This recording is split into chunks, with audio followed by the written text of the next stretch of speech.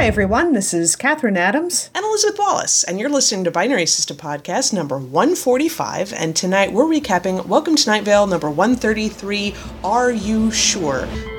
Continuing part of our post-vacation catch-up series. So this is I think it's like a month old, I think. Yeah, I think we're doing fairly well. Maybe we'll catch up, just in time to fall behind again as we do talk about other things like, I don't know, the Transformers. Yeah, exactly. Like, if you're familiar with this podcast, you know that we usually recap an episode and then we talk about a bunch of other things. What we're going to talk about tonight after this is a little Transformers teaser trailer that came out, and also the Don Hertzfeldt movie that we didn't even know existed until yesterday. Hold on just a second before we do anything else. I'm getting this damn clock out of the room. Hang on. You could hear that on your side, couldn't you? Yes!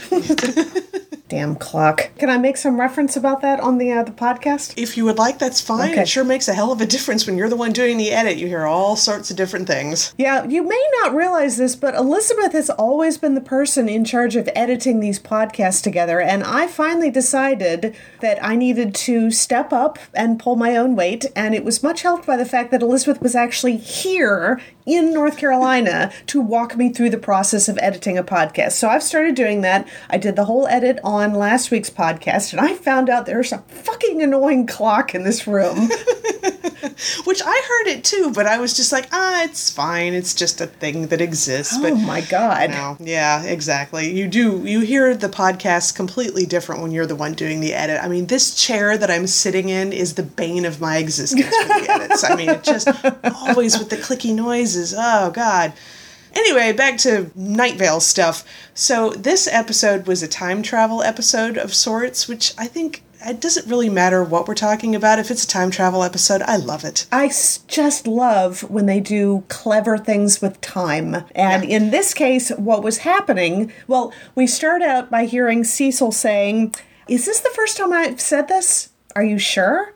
Welcome to Night Vale." Going into the familiar opening music after that. Yeah, and things have been happening more than once in Night Vale. Something will happen, and then something will happen again, and it's the same time, only there's a different outcome, like Earl Harlan preparing a salad, only he makes it out of different ingredients each time, but it's all the same time period. Right. And then little things are happening with Cecil, like at one point he mentions Carlos, who he says that Carlos's long hair is looking even more perfect than usual, and yet later on he's talking about Carlos and he mentions Carlos's close cropped perfect hair, but he doesn't get upset the way he did early on in the podcast when someone dared to cut Carlos's hair short.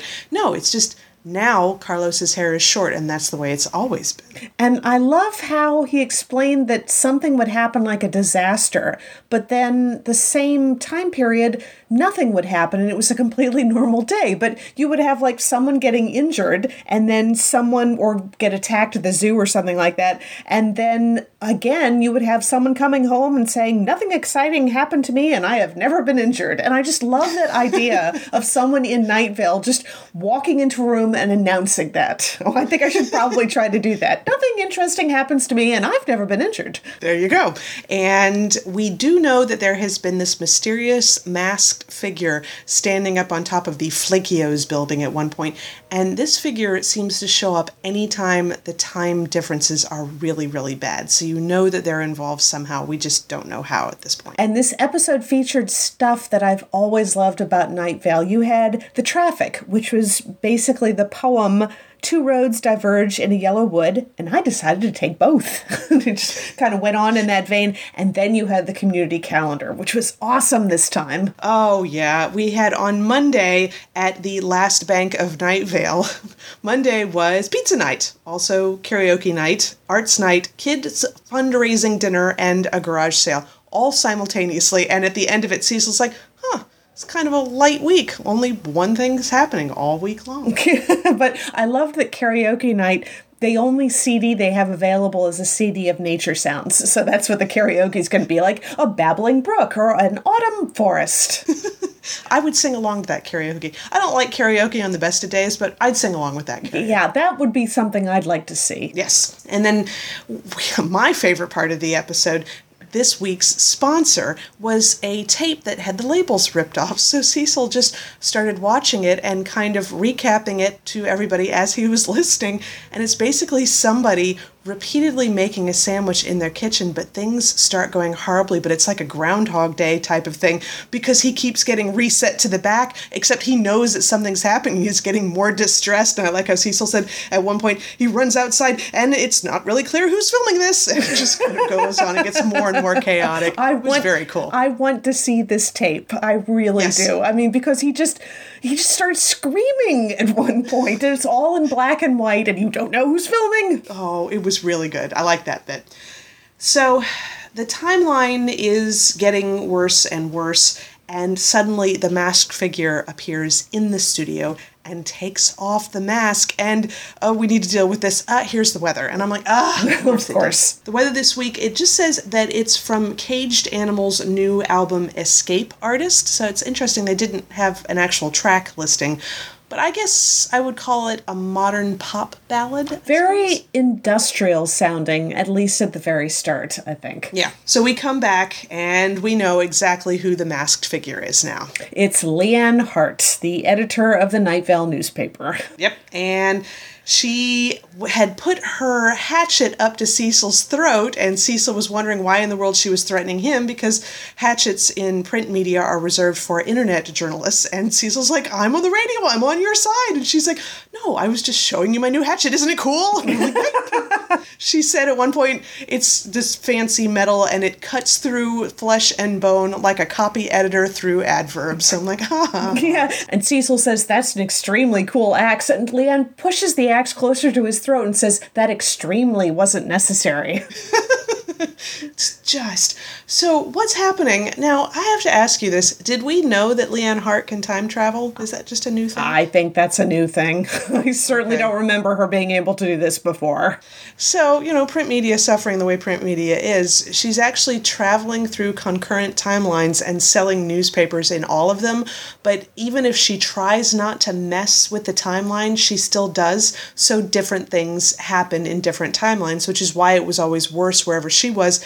And then she started to figure out that you sell more newspapers when things are going really bad. Yeah, especially if you have an ongoing chaos that people are really scared about. So she had this whole thing about a guy stealing a car, but then he goes around on a murder spree and nobody can catch him. And oh my God. And Cecil said, I remember that story. They never did catch him. And she said, oh yeah, they did catch him, but I convinced him first to poison the entire town. And she said, that was a bad timeline. We all died. Not a single paper was sold. Oh God. Now, the one thing I didn't like, it is definitely true that when bad things happen, more newspapers are sold. I work in a newspaper. I know that's and everything. But what I didn't like was maybe the implication that newspapers are doing it on purpose. Because at one point, there was the idea that what sold the most amount of newspaper was sustained emotional arguments based on raw fear. And I'm like, I don't know. I think it's pushing an agenda, the idea that newspapers, it's in their best interest to make sure that people are scared and things are horrible so that we'll sell more newspapers. And I'm like, I think you forget that real people work at newspapers, and I don't know, it's easy to think of newspapers being faceless organizations that are just profiting on fear, but there are real, actual, honest-to-God people and good journalists working at print media. And I know that it sounds like I'm only saying this because I work at print media, but I'm like, I don't think it's really helpful to imply that the free and independent press is causing a lot of the chaos. I think that goes to a bad place. It does, and come on, when we talk about opinionated posting based on raw emotion, that's the comment section on the news articles. God, yeah. Exactly. God, that is not... I know you like going to the comment section of news articles so you can find out, like, what arguments work and what arguments don't. But, oh my God, it's a cesspit of humanity, and I cannot go near it. It's just awful. No.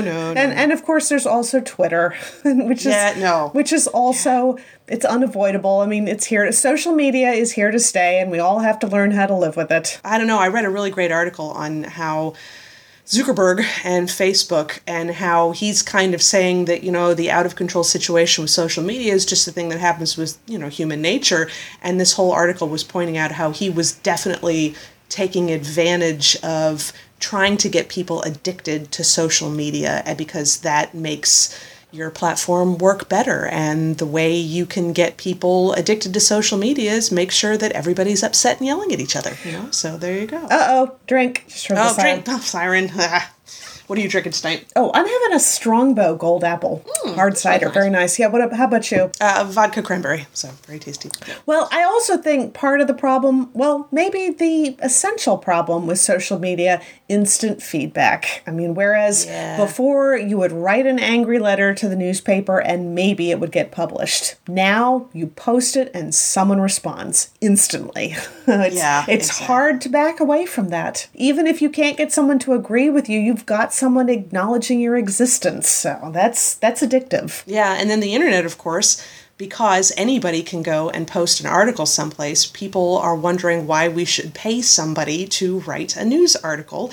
And that's why traditional media is suffering, because they're not getting a lot of money and you can't pay the good people to stay there. So articles like Yahoo, written by amateurs, get published, while good writers aren't getting any money. This is starting to become a rant, so we'll just go away from this and just say that what happens is Cecil and Leanne talk for a while, and he figures out, well, actually, how did we get back around to the ending? I was looking over my notes and I'm like, I went from profiting on raw fear and then I got to the ending of the episode, which I like very much, but I cannot connect the two dots. How did that happen? Well, I think Leanne had decided that she wasn't going to do the whole time traveling thing anymore, just because she was just going to exploit, I suppose, the opinions in one timeline, and it was fine. And then I think he talked about how he thought that was really adult of her to make a decision that, making people suffer to sell papers is a terrible thing. But then he started wondering if that was really how it all happened. And it's like, was this the timeline that really existed? I need to start over at the beginning. Have I said this before? Are you sure? Welcome to Night Vale. And then we go right back into the opening music. I'm like, yay! Circular timeline. Awesome. I love those. Anything to do with time, that's awesome. Yes. And that was it. That was the end of the episode. It was a good episode. I enjoyed that one. I like the little standalone Night Vale episodes they do every once in a while. That's fun. Like a very cool short story. And speaking of short stories, Elizabeth contacted me yesterday and said, did you know there is a sequel to Hertzfeld's cartoon World of Tomorrow? And I said, no, I did not know that. God, it came out last December, like 4 days before Christmas, for crying out loud. But it's called World of Tomorrow, Episode 2, The Burden of Other People's Thoughts. And I will say right now, it's not quite as weird and special as the first one. That one, just from the second I saw it, it just blew me away. This one I thought was good. It doesn't quite reach the level, but it is still definitely good. But it's also sweeter, I think. Yes. Because it's a little bit more of the Emily from the future finding the point of her existence, I think, in a way. Yeah. It's sort of hard to summarize this one, but I read Hertzfeld's commentary on it on the Vimeo. I loved how he started out. An introduction from director Don Hertzfeld. It turns out that writing a story around the unscripted audio of a 4-year-old is pretty easy compared to writing around the unscripted audio of a 5-year-old.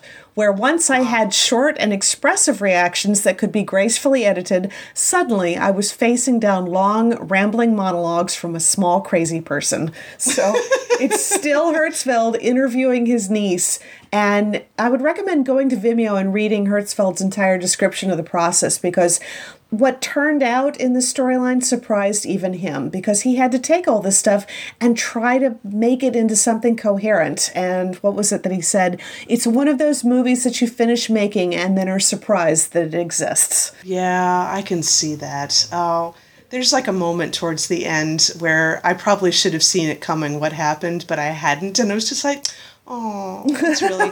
we'll put a link in the description to the Vimeo site. I want to say it's like a $4 rental. So, I mean, the first one was cool because you could see it on Netflix for free for a while, but now you got to pay for this one. But I really do think it's worth it. It's also just a little bit longer than the first one. Yeah. It comes in about 20 minutes. Yeah, exactly. So, but the other thing was news about a new trailer that dropped, and it's for the Bumblebee movie. And right. I had to share that with Elizabeth because I knew knew she would be thrilled about this particular development. Oh my God, within the first couple seconds, I'm watching, oh my God, Soundwave, oh my God, Ravage, yay! And they actually look like Soundwave and Ravage. I mean, like Catherine pointed out, these still appeared to be all Bayformery and everything, but Soundwave and Ravage looked like Soundwave and Ravage, and that was really cool. That's my boy! So, yeah, and if you look at the rest of the trailers about the Bumblebee movie, okay, Bumblebee still doesn't have a face, which I don't approve of, but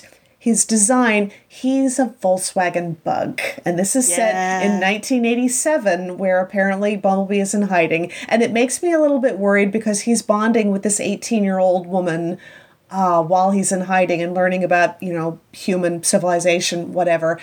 So I have this idea that obviously something bad's going to happen to her to make it so that she's not there when he finally meets up with What's-His-Bucket in the original Bayformer movies.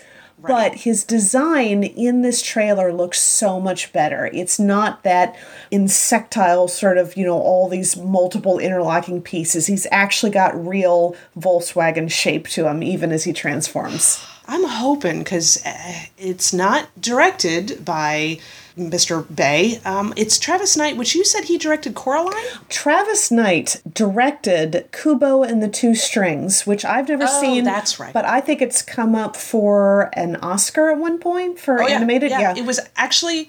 I think it was nominated for, it may have been nominated for Best Animated Movie, but it was also nominated for Best Visual Effects, which will tell you something that an animated movie went into that category. I saw it. It's good. You'd like it. Okay. Yeah, well, Travis Knight, he was also the lead animator on Kubo and the Two Strings, and the lead animator on Coraline. Because that's the thing. I didn't technically like the Coraline movie because they had to give her a buddy character and they kind of changed the story just a little bit.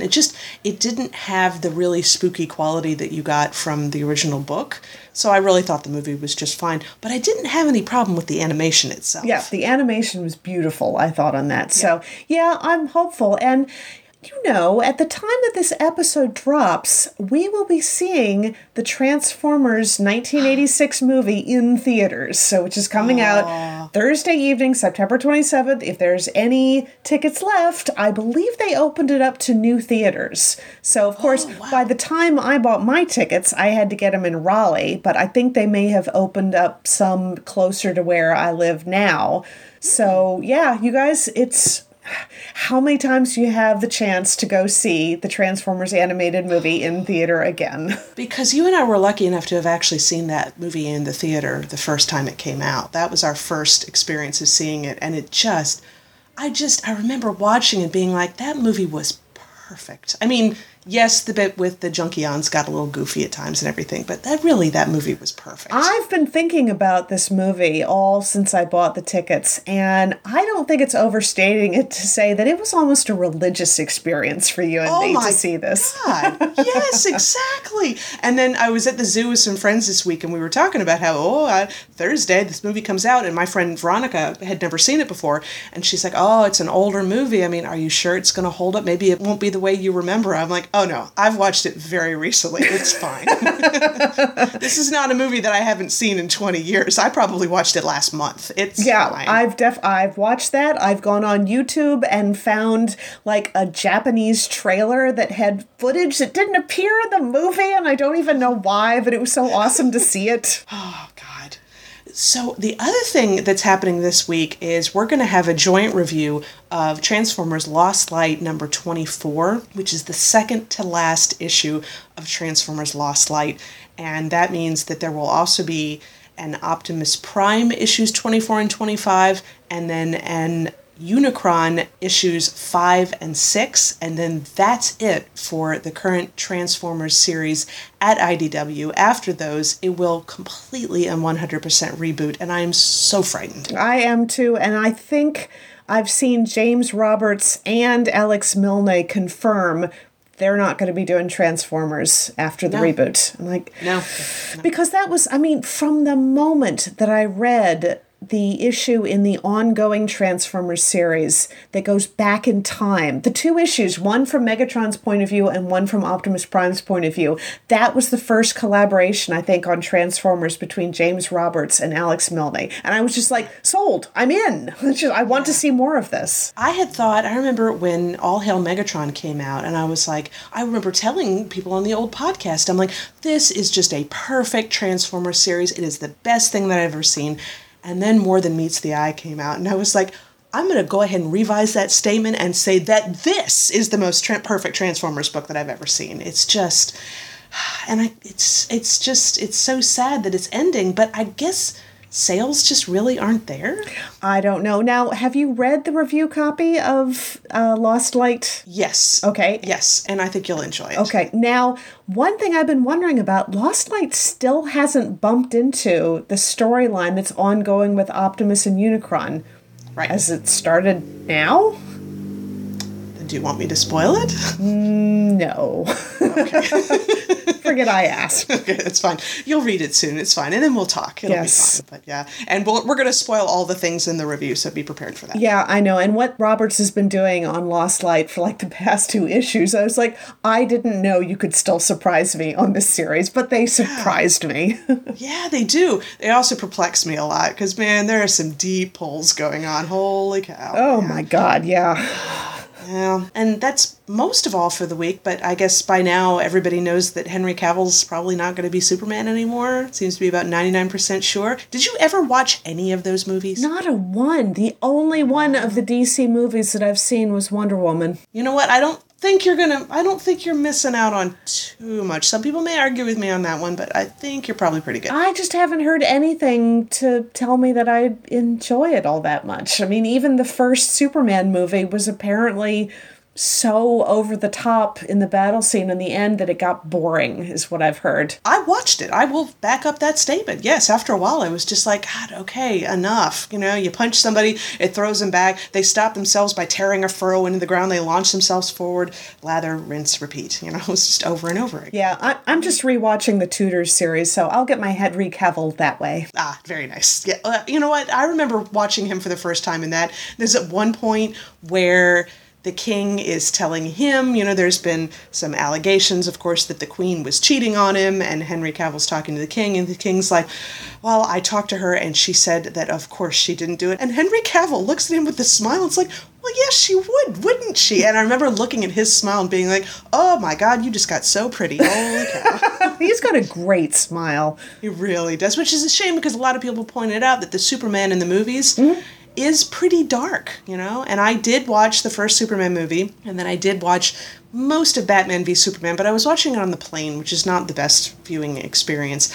But yeah, he's very grumpy and stern and solemn, and it's always really cool when he does smile, but he doesn't do it a lot, so it wasn't really the Superman that a lot of people wanted. Well, I know that there was a whole to-do this last week with the fact that the Captain Marvel movie trailer dropped with Brie Larson, and a bunch of people have been complaining that she doesn't smile enough in the trailer. And then someone said, look, this would be so much better. And they took screen caps from the trailers and friggin' photoshopped a smile on her, which is like the whole smile, you'd look so much prettier kind of thing, ramped up to 1,000,000 when you use Photoshop. So somebody responded and said, well, yes, heroes need to smile more. And they took like movie posters from the other Avengers films with guys and like photoshopped smiles on them. And it was just wonderfully creepy and wrong. It's like, it really was. They need to be serious when they're saving the world and all. But I mean, someone said I think it was the Iron Man 2 trailer that they photoshopped a smile on Tony Stark. And someone said, oh, that's creepy. It looks like Stark's about to eat Pepper's hair. It's really, because it's true. I mean, everybody's like, oh, she doesn't smile enough. She doesn't smile enough. None of the heroes are smiling on the other posters. So back off. God, you know, it's just, whatever. I think some people tried to back it up by saying, oh, well, she was being too wooden in that. Like, no, you wanted her to smile. That was the whole pretty lady needs to smile more kind of thing. So, Exactly. Yeah, I know, right? So we'll probably put a link to those posters, too, because they were pretty awesome. I actually like the one of Captain America kind of like jumping forward with the shield and everything. He's got this goofy-ass grin in his face. I'm like, oh, that's brilliant. I love it. Well, they did Benedict Cumberbatch as Doctor Strange, and someone said his smile made him look like he just farted and hoped nobody noticed. It's awesome. The internet can be a terrible, terrible place. It can also be pretty awesome. It's pretty damn hilarious. Yes. So that's going to wrap us up for the week. So make sure to check out pixelatedgeek.com for all the book reviews, the movie reviews, the comic book reviews, the photo galleries. I guess next week, because we don't have any more Alice Isn't Dead. That's all said and done. Yeah. Most likely, maybe we'll do the last episode of Welcome to Night Vale that we're behind on, except by the time we do that one, there will be another one dropped. So we won't quite be caught up. But, we're getting there, little bit by little. We're working on it. Yeah. So, one way or the other, we will talk to everybody in 1 week. Talk to y'all later. And smile more.